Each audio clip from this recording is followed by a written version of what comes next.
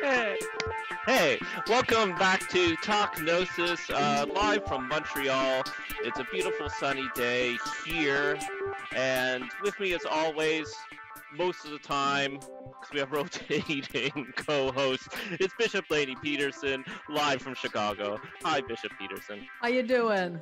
Fantastic, fantastic. I'm really excited about our topic and our guest tonight. This is almost Talk Gnosis's 8-year anniversary. For 8 years, I've been meaning to book a show on Sufism. Now we've finally done it, and tonight we're talking Sufism and the Inayatiyya with Sarah Leila. Hi, Sarah. Hi. So we're going to jump right in. Oh, and Sarah is also joining us live from Montreal on a beautiful evening. Um, we try to record these for posterity, but we're still in the middle of the COVID crisis. But we've gotten great news in Montreal that we're allowed to go to the parks and even hang out with people as long as we're 6 feet apart. So fantastic news out of here in Montreal. But that's not what we're here to talk about. Sarah, we're Yeah. starting with an enormous giant question, which I know that we could do an endless mini series on, but we're going to do our best. And the question is, what is Sufism?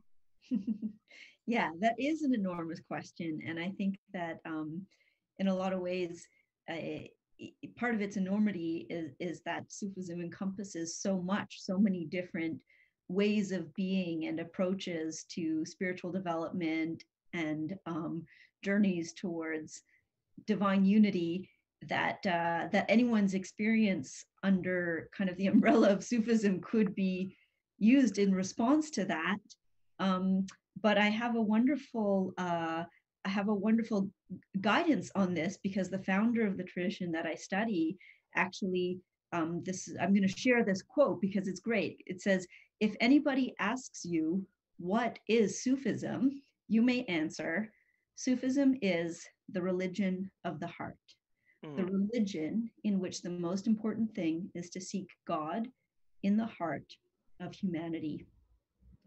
So those are the words of Hazrat Inayat Khan. And as I said, the founder of the lineage that I study, which we'll get into a little later. But so to me, when people speak to me and say, well, what is Sufism? I do often speak of it as the path of the heart. And that can mean different things in different contexts, but this unfolding kind of the heart, the softening of the heart. We often talk about the softening of the ego, but one of the beautiful things that you see in that quote, or that you hear rather in that quote, is also that it's not an entirely individual journey. It's seeking God in the heart of humanity.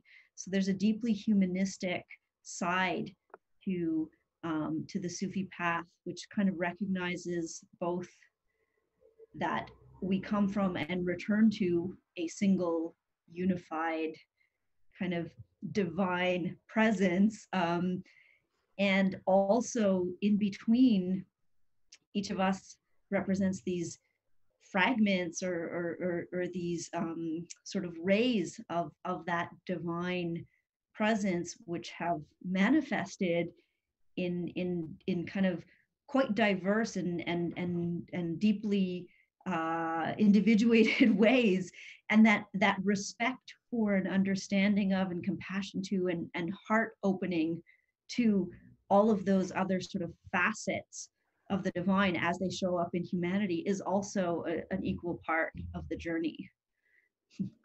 Amazing, thank you. Okay, so you already touched on it, but what is the Inayatiyya, and who was Hazrat Inayat Khan? And one last part of the question, and correct my pronunciation. And who is Pir Vilayat Inayat Khan? Yeah, Pir Vilayat Inayat Khan. So I'll break your question down. So the Inayatiyya is actually the kind of newly dubbed name for what was formerly known as the Inayati order, and prior to that was often known as the Sufi order, sometimes Sufi order of the West. So that was established actually many decades ago as the Sufi order, and in recent years kind of reclaimed its direct lineage through Hazrat Inayat Khan with the name of the Inayatiyya order, and then more recently the Inayatiyya. And so that is a particular, one could speak of it as a branch, or in Arabic, often we say a tariqa, like a path. There are many, many different forms of Sufism around the world that follow.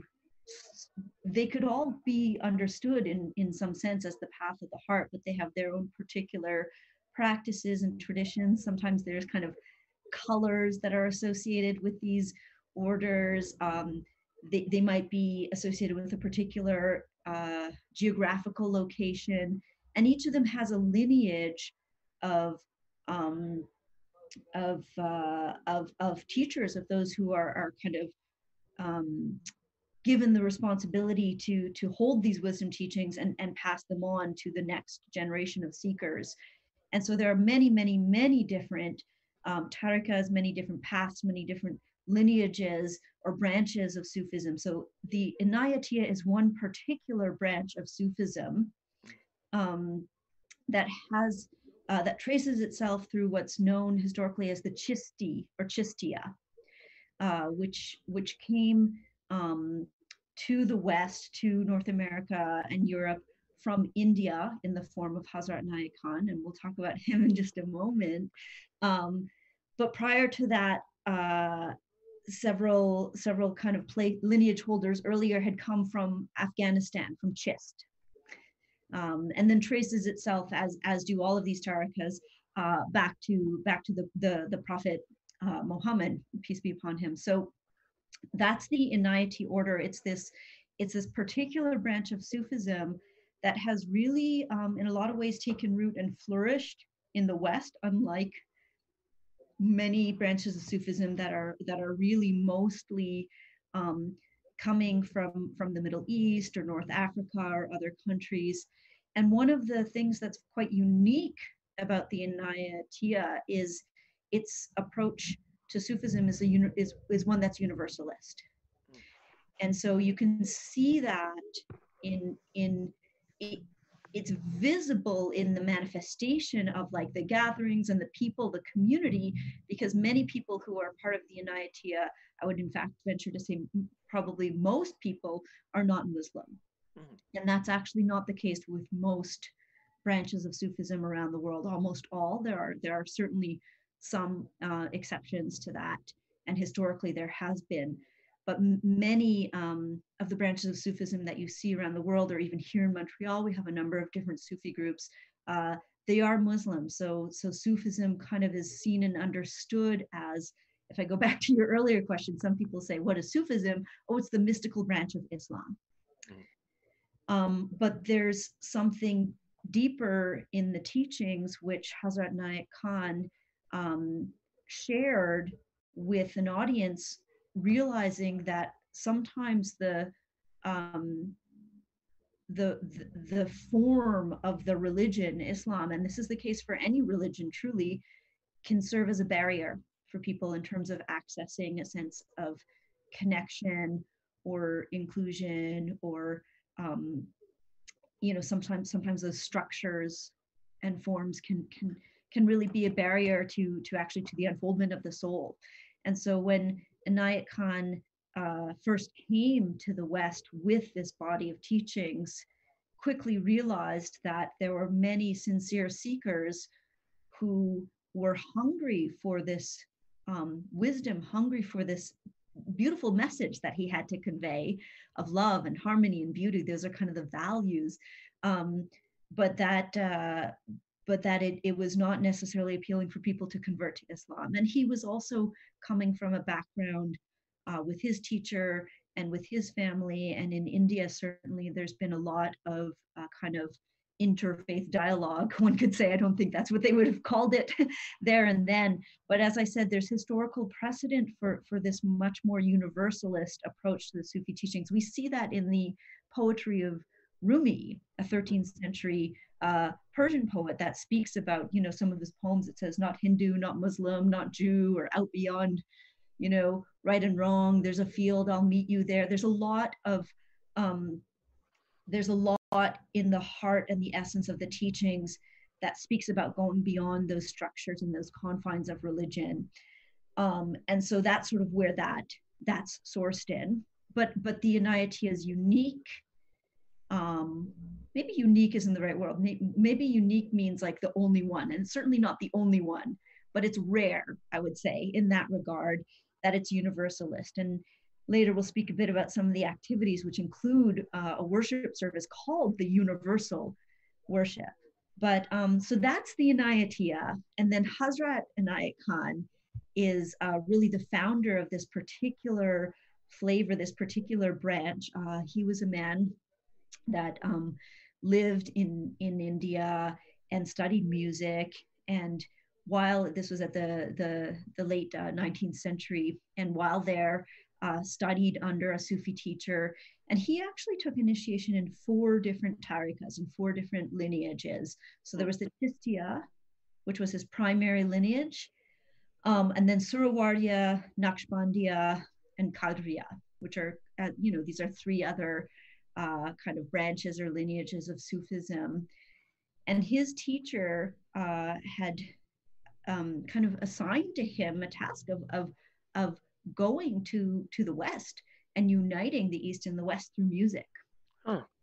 So he came to North America with his family members. They were this royal Hindustani troupe. They initially came as musicians, very exotic in the early 1900s. And they had shows booked, and there's this story goes that between the 4 of them they had 1 pair of shoes, so sometimes they could only go out one at a time into the streets of New York, and eventually they made their way also out west to California. And you can imagine what a sensation they were at that time, bringing this classical Indian music in the early 1900s. But also what they would do, and what Hazrat Inayat Khan in particular would do, is he would offer lectures on this body of spiritual teachings, and so developed a following, quite a devoted following, and then also not just in the United States but also in Europe, and eventually he married. They had 4 children. He had at that point quite a significant following, and a home in France outside Paris, where they would have these summer schools. And but when his children were all quite young, the eldest was just, I think, 13, 14, he went back to India, where he passed away at a young age. All of this happened before he was, in his mid 40s. And so he had a lot of very devoted followers.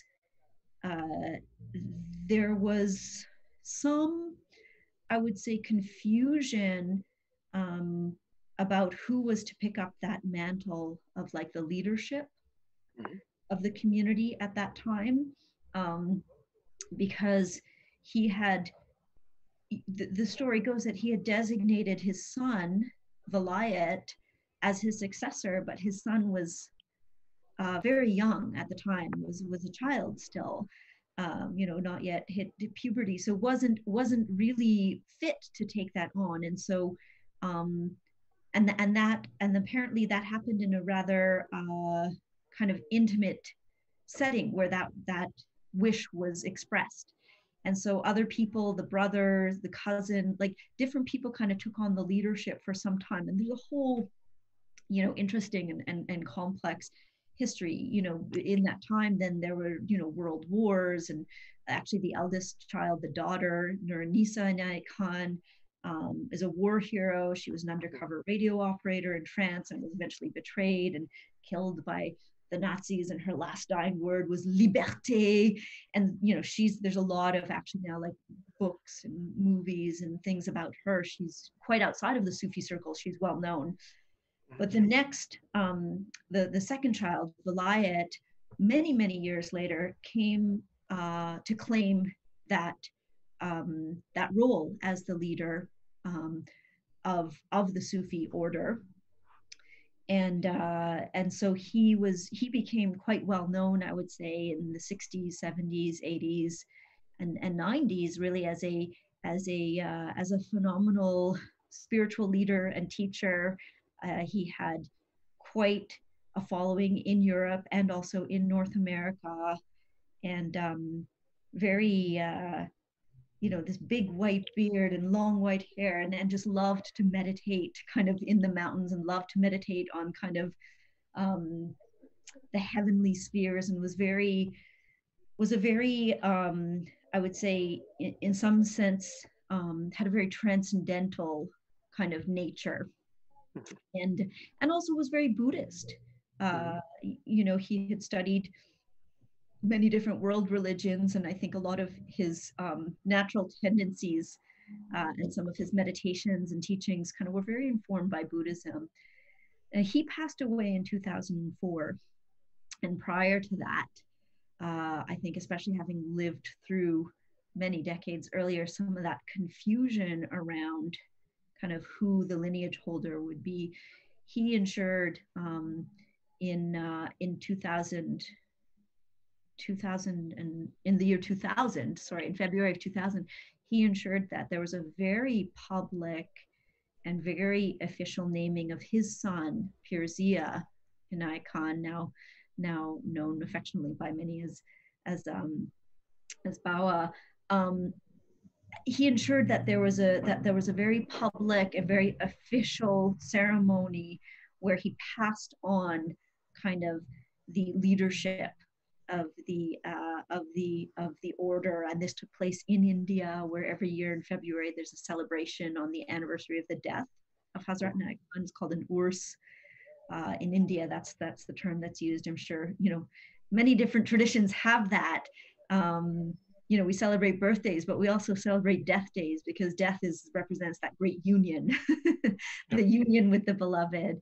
But that was the investiture for of Pirzia at the time of kind of the leadership of the North American um, Inayati order, and then later kind of worldwide.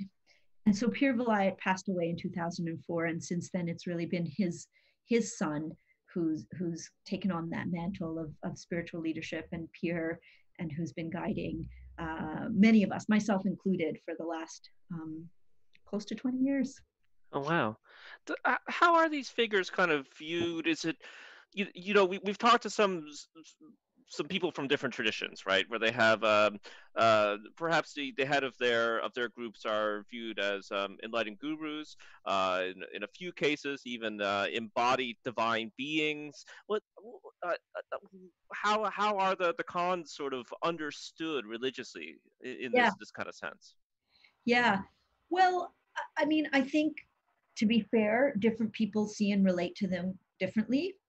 Um, it is a devotional path, and there are certainly people in the community who are incredibly devotional, and there are teachings, there are stories there's a whole aspect of the teaching of losing oneself in sort of one's teacher, losing oneself in these divine messengers that have come, over the course of history through the form of, Jesus or Moses or whatnot, and ultimately losing oneself in God. And so, but there's actually an aspect of the teaching that's about losing oneself in the teacher. And I think that there are certainly some people that have a bit more of a tendency in their soul towards that.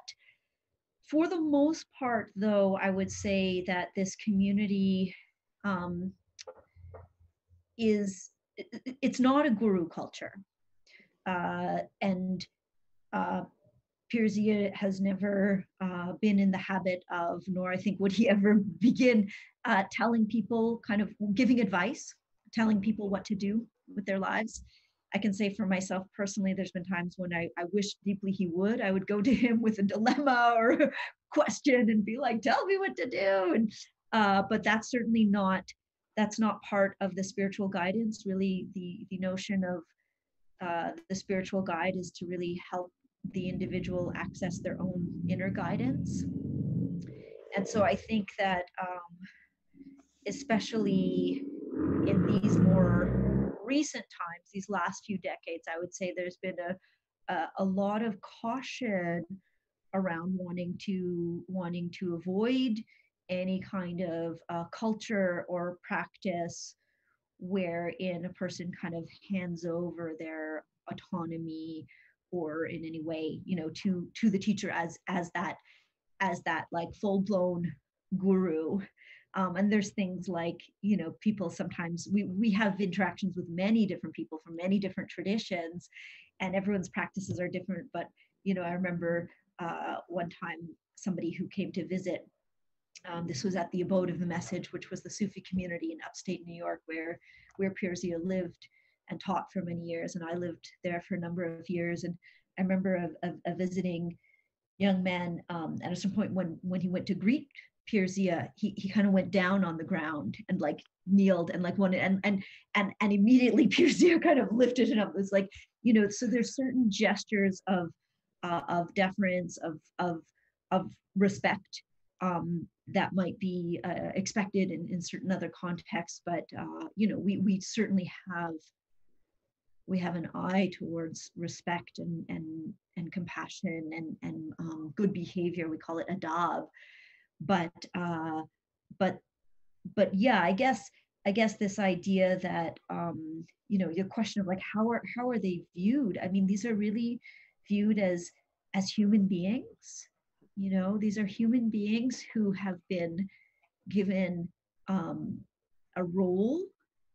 In Pirzia's case, he really, I see and understand him as having a duty to carry on and, in some cases, even kind of unearth some of the original teachings of his grandfather, of Hazrat Inayat Khan, and to really hold that tradition and that's the focus, that's the concentration, that's and there are other people who have come into contact with the order and with the teachings, who have then taken some pieces of those teachings and branched out and kind of developed perhaps an entirely new school that incorporates some aspects of Sufism, but it might also incorporate some other things and so on.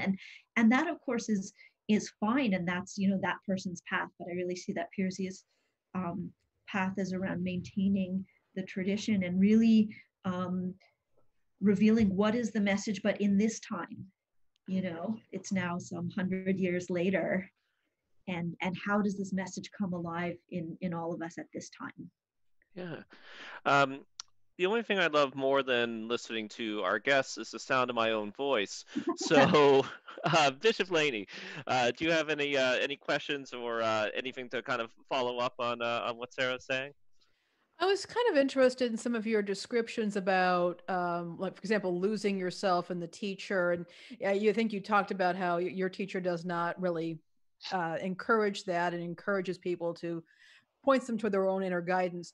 Do you think that that kind of that would be something that would vary from culture to culture? Because I would think that in the United States, where we are very individualistic, that could be a challenge on a couple of counts. One would be that some people being unused to that kind of a tradition, being that they might be converts, may fall right head first into it, while others would be very resistant. Do you see within Sufism, or at least your branch of Sufism, is there does it adapt to different cultures in the teaching and how it's practiced? Yeah, it's a great question. I think that this particular branch of Sufism has developed and been adapted to and by and with like a more Western audience. So I do know, for example, of certain other Sufi branches, other tariqas, where it wouldn't be entirely uncommon, for example, for the sheikh or the murshid to for example, um, not fully, it's not forced, but like to arrange perhaps some marriages. Okay. Now, again, when you think about, like, for us, the notion of arranged marriage is always feels so sort of, I think, oppressive and kind of, like a loss of autonomy. But in a lot of like Muslim cultures, that's not uncommon, No, not at all. and in Orthodox Jewish cultures and so on. So it's also deeply dependent on the culture of of the of the individuals that are kind of upholding that lineage. But this particular lineage, as I said, has been very influenced by Western Europeans, by North Americans, since since it first really began to flourish and take root and develop a following. And at the same time, there's a significant influence of culture from India. I would say certainly the music and a lot of the aesthetic, and the practices that we do are often in Arabic. Um, and so I'm not sure if I've kind of lost a bit the thread of what you were No, asking. I was just interested in the cultural variations, and that was helpful. Yeah, What you just had to say, and of course, up until fairly recently, not so long ago, most Western Christians arranged marriages as well. yeah, yeah. That was just kind of one example, I suppose. Yeah. But I guess that this particular brand of Sufism has a significant amount of leeway for the individual expression. Mm-hmm. And at the same time, there are a number of principles of core teachings that I think give it its particular flavor, which is unique from the flavor of other traditions. And that flavor has been very influenced by North Americans, by Westerners, and yeah, and contemporary. Yeah, absolutely. Thank you. I just wanted to get to my better idea about the other question that I had is, you mentioned lineage a lot, and that there's various lineages. Um, is that true throughout Sufism that that a legitimate, so to speak, Sufi group or a Sufi teacher would have a lineage, and it would not be something that a person just could pop up and start doing? Yeah, well, I would say typically yes.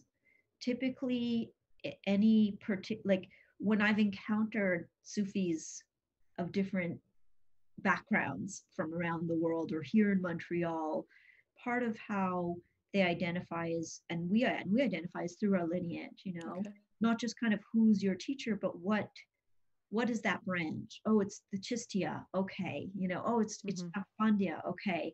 And it gives some sense. And there's different branches within that. But so I would say that most Sufi groups, um, and they are typically an initiatic Mm-hmm. kind of lineage. So there is this concept of this kind of unbroken chain of transmission. So the initiation, when it when we're not in the middle of a pandemic, takes place face to face, hand to hand. So it's literally a taking hand. Okay. And I'll clasp hands with my teacher or initiator who received that hand clasp from their teacher initiator who received it from theirs, and so on and so forth. So people trace this unbroken chain of transmission back, all the way back. And so so there is a certain sense of identity and legitimacy that comes through that. It's not entirely sort of different from, in a lot of ways, some of the way the indigenous nations and tribes identify, through who their parents or grandparents were, or where they came from, and so on. It's a lot through the ancestors. Now, that being said, I guess I would just um, be cautious to say, well, that is the only possible legitimate form Mm-hmm. of an expression of Sufism, because I do think that as I mentioned, there are people who have been able to, throughout all of history, there are people who've been able to access a stream of wisdom and guidance, sometimes through external forms, sometimes through, an inner transmission. And I wouldn't say just automatically that if someone doesn't have a very specific lineage that, like, we must discredit them. I think it bears further inquiry into, what is the quality of presence, and what is the real message behind what they're bringing in, and where is it sourced from. Sure. Mm. Thank you. I appreciate that. I just wanted to get some idea. Sometimes we talk about initiation and lineages on this show and what are the limitations, and because we know people who have technically a legitimate initiation or lineage, but Right. and that sometimes I know our colleague, Gnostic colleague Rosamund Miller, talks about wild gnosis, something Yeah. that will spring up, that can happen as well. So I wanted to get your take on it. Thank you. Yeah, of course. Sarah, are there any misconceptions that you've encountered about Sufism and perhaps Islam in general? Well, I think I think in this day and age there are a lot of misconceptions around Islam, around the world. And I mean, if I mean, there may even be among Muslims some misconceptions around Islam. I don't want to necessarily get into that. That's a very big topic, but I guess when it comes to misconceptions around Sufism, it's a little tricky to say, once again, because part of the way in which I've lived and learned about this path does allow for so much individual expression, so much of the individual's journey towards the divine. And so, as I said earlier, I think people could say, oh, well, Sufism is this, and someone else will say, look, absolutely not, Sufism is not,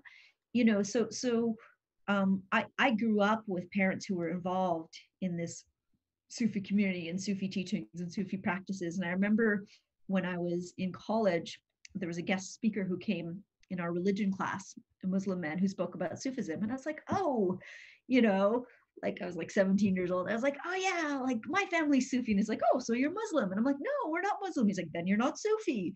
And I'm like, but we're Sufi. He's like, then you're Muslim. And so I think that I wouldn't call it a misconception, because I think Sufism really does have so much of its roots and so much of its trunk and branches and leaves, etc., like embedded within the context of the practice of Islam. But I think that the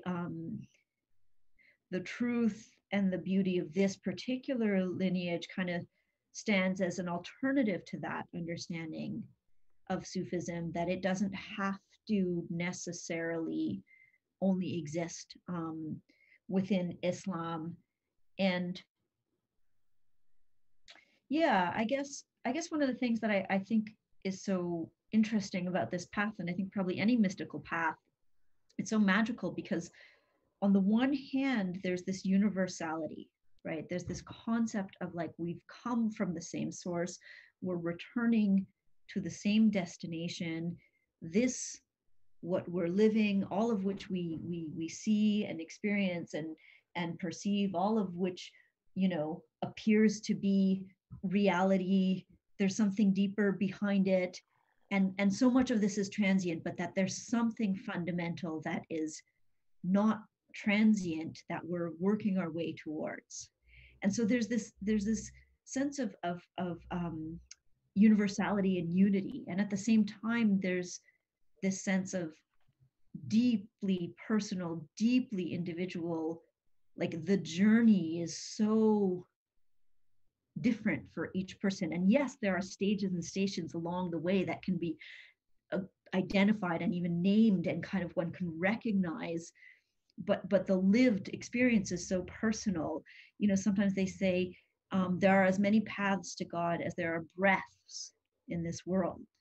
So one can imagine, like, every moment, how many times am I breathing, and every hour and every day and every week. And so for each person that's living, every breath that's being taken is equivalent to like one of the many paths to God.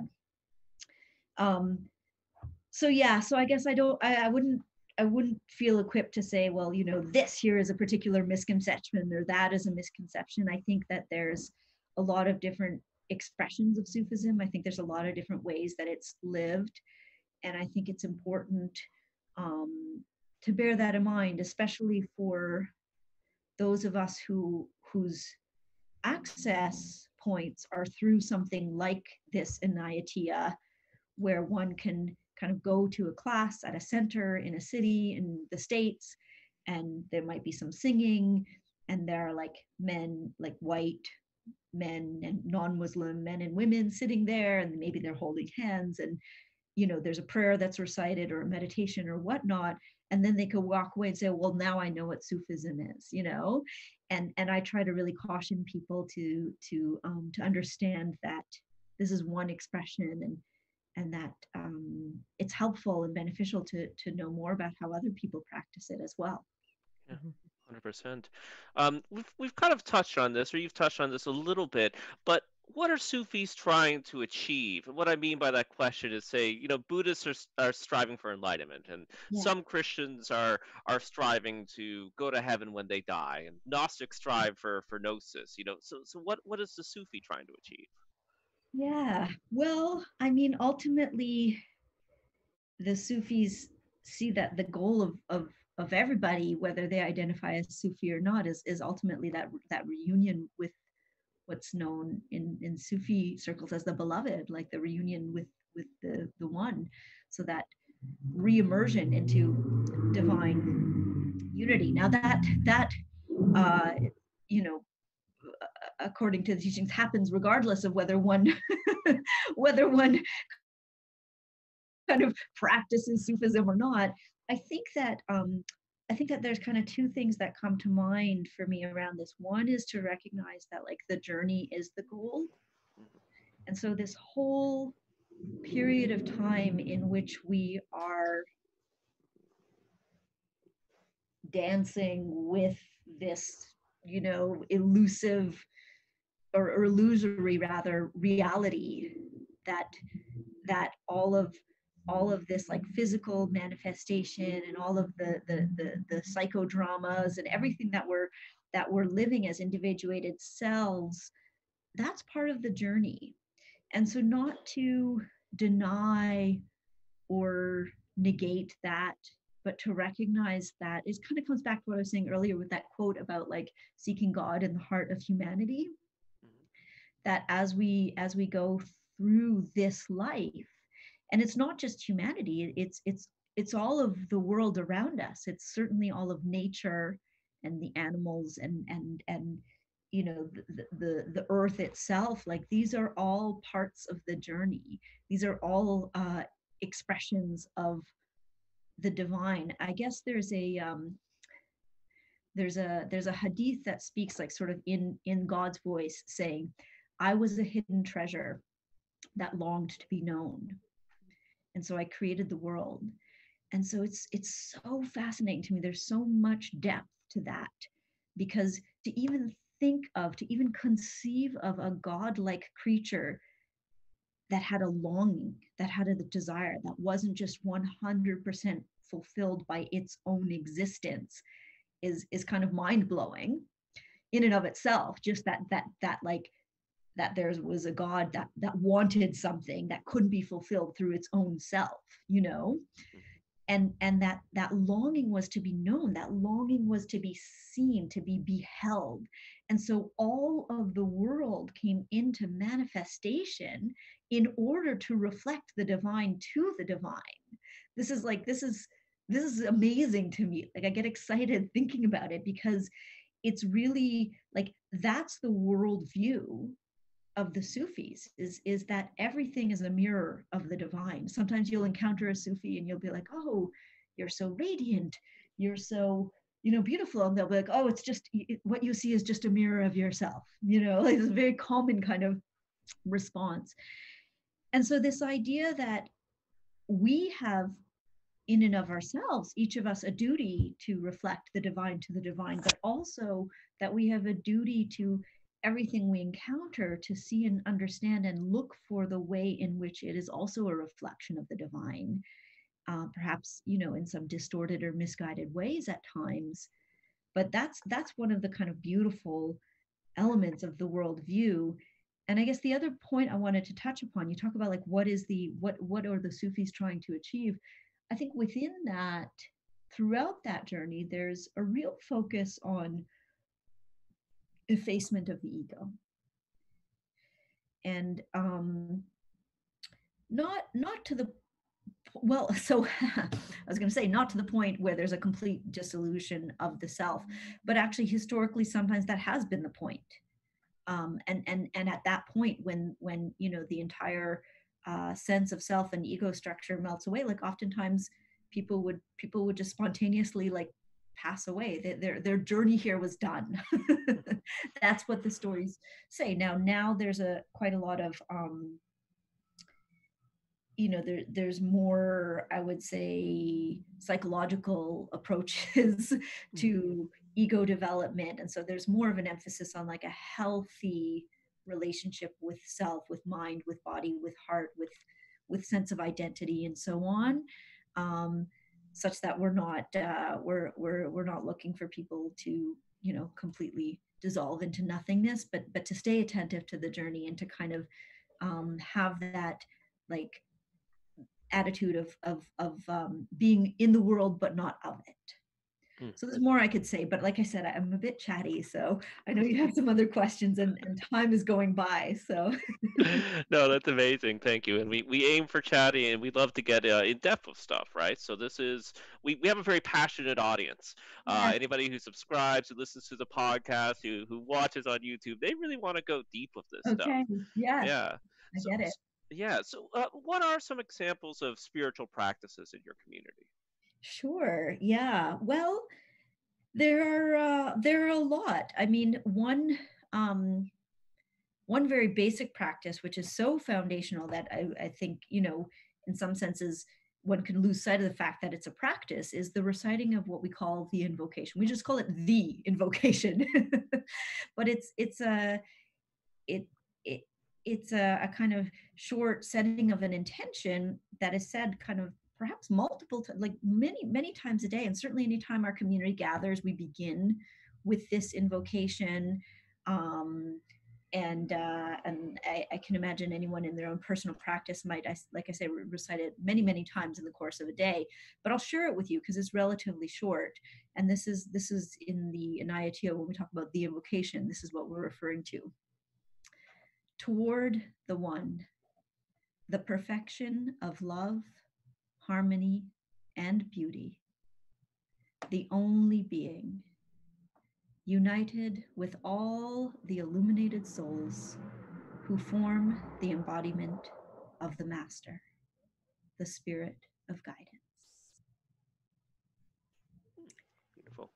So within that, you kind of see there's this, what we sometimes talk about, that vertical dimension of toward the one, like the individual uh, journey towards unity. And then also what we sometimes think of as the horizontal dimension, that united with all.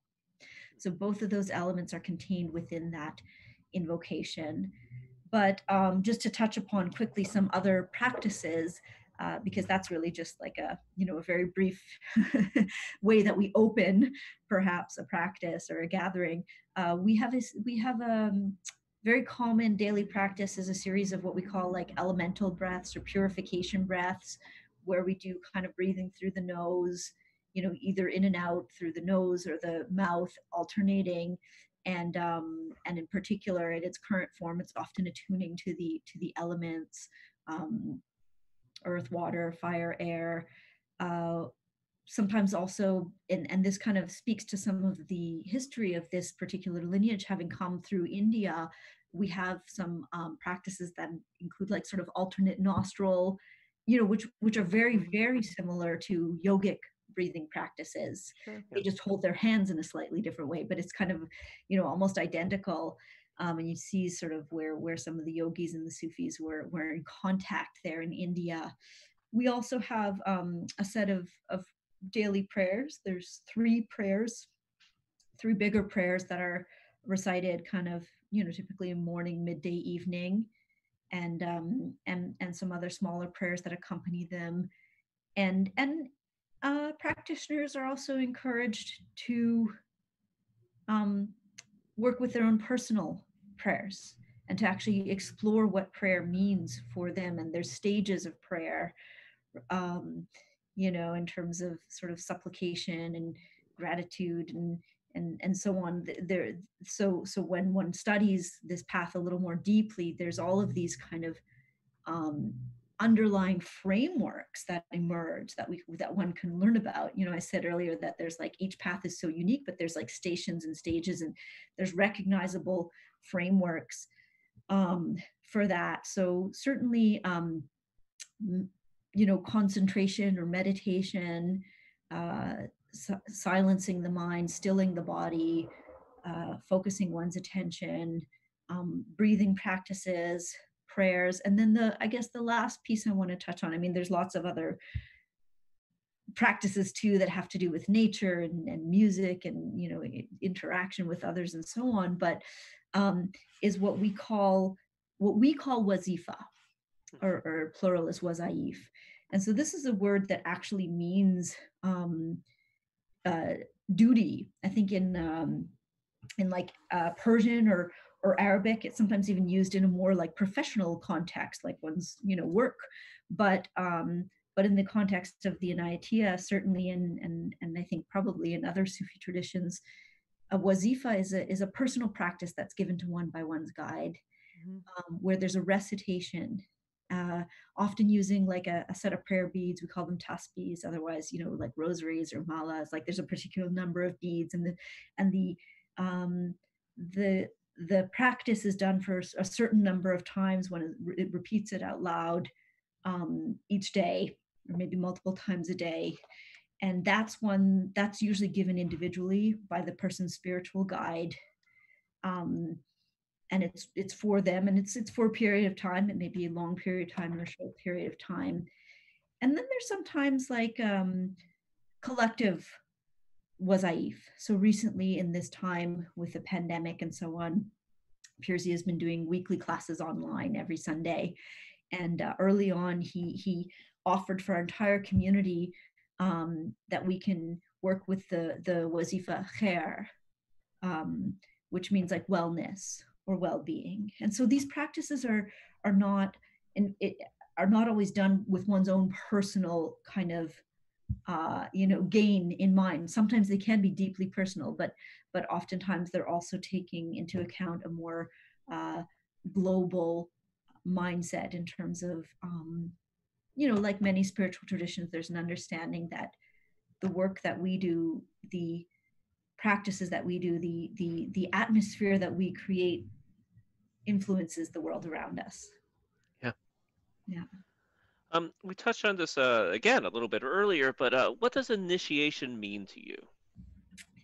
Yeah, well, I think it's really about linking in, committing to, and linking into that particular lineage, that particular body of teachings. In this case, as I said, the actual initiation ritual involves a clasping of hands and a verbal commitment to the values of love and harmony and beauty. And so it's often understood as an outer expression of what has already been achieved as an inner state. That the actual initiation ritual is just a kind of an affirmation of what's already known within the person, that this is a path that they're committing to. So I think I'll probably just leave it at that for now with this. Now, we are starting to run late on time, so I'm going to skip ahead a bit on our question sheet.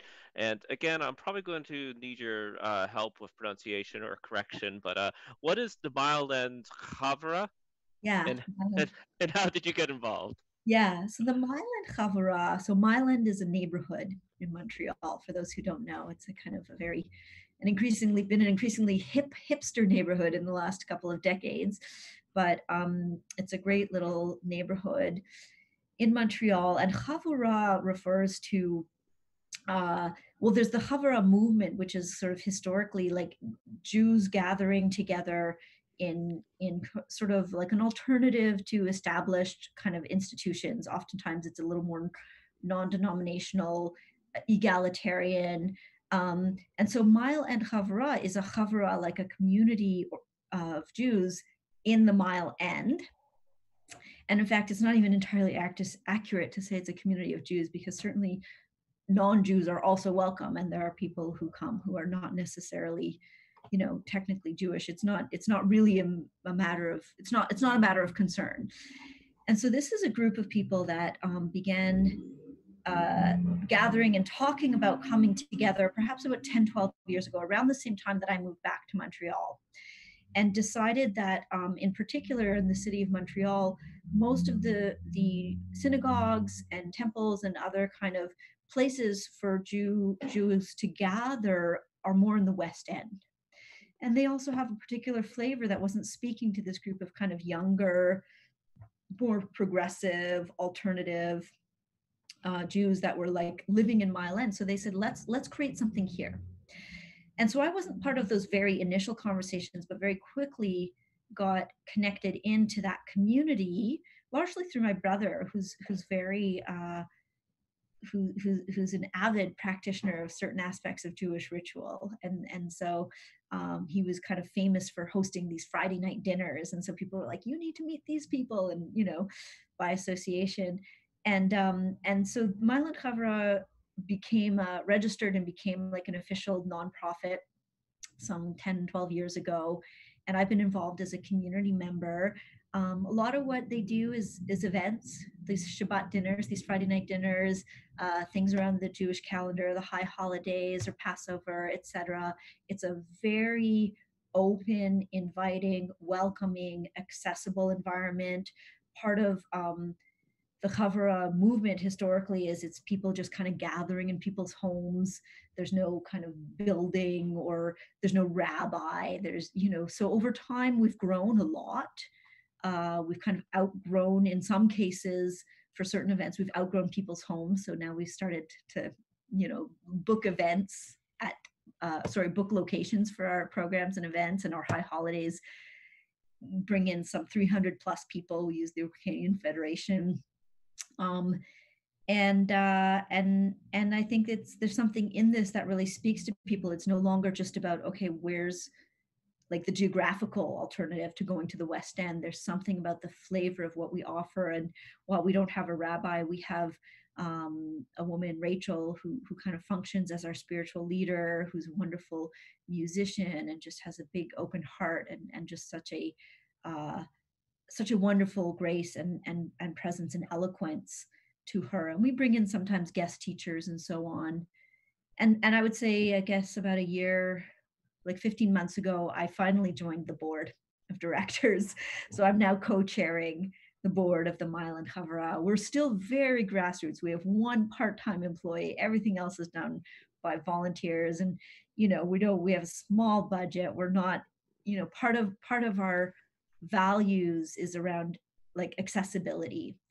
And so we don't like to charge very much. Sometimes we don't like to charge at all for what we do. We want it to stay as open and accessible and welcoming of everybody as possible. Yeah. Well, we'll start to wrap it up, but kind of a leading question that I think I know the answer to, but just a clarification for people who are watching or listening and interested in everything you have to say. So if there's an Inayatiyya community in your area, and you're a curious spiritual seeker, or perhaps you're already dedicated on a path, you're Jewish, you're Christian, you're Gnostic, um, can you come? Can you go to events? Do you have to formally join? Do you have to just belong to Inayatiyya and nothing else? uh, no to that last question, and yes to all the previous questions. So yes, I mean, it's sort of similar, this is sort of like, making a bit the link between my involvement with Inayatiyya and the Mile and Chavara. There's no conflict there. And certainly the Inayatiyya has centers around North America and in Europe, and there are people who lead those centers, who lead classes and meditations and activities there, and everybody is always welcome, as long as they're respectful of others, right? There's not a high degree of tolerance for racism and sexism and all of that. But if people can come and be respectful, then certainly anyone is welcome. And there are people who go to centers for years and years and years participating in activities and never, so to speak, take initiation. Same with many of the centralized Inayatiyya programs. A lot of the events over the course of the year, a lot of, like all of Pierzia's online classes these days, every Sunday, they're all for the most part free and open to the public. Sometimes there's if you want to give a donation. And so a lot of the Inayatiyya events and activities are open to anyone who wants to, and there's never any pressure to take initiation or to join or to, you're not part of us.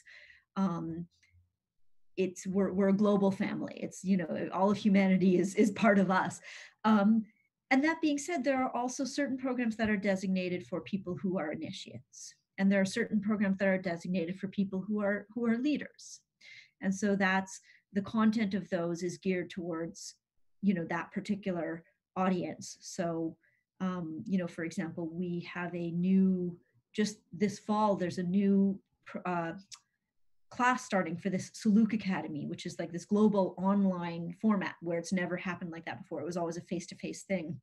But in order to participate in Suluk Academy, it is geared towards people who are initiated, either within the Inayatiyya or within some of the brother-sister branches, because there's a few branches that came out of Hazrat Inayat Khan.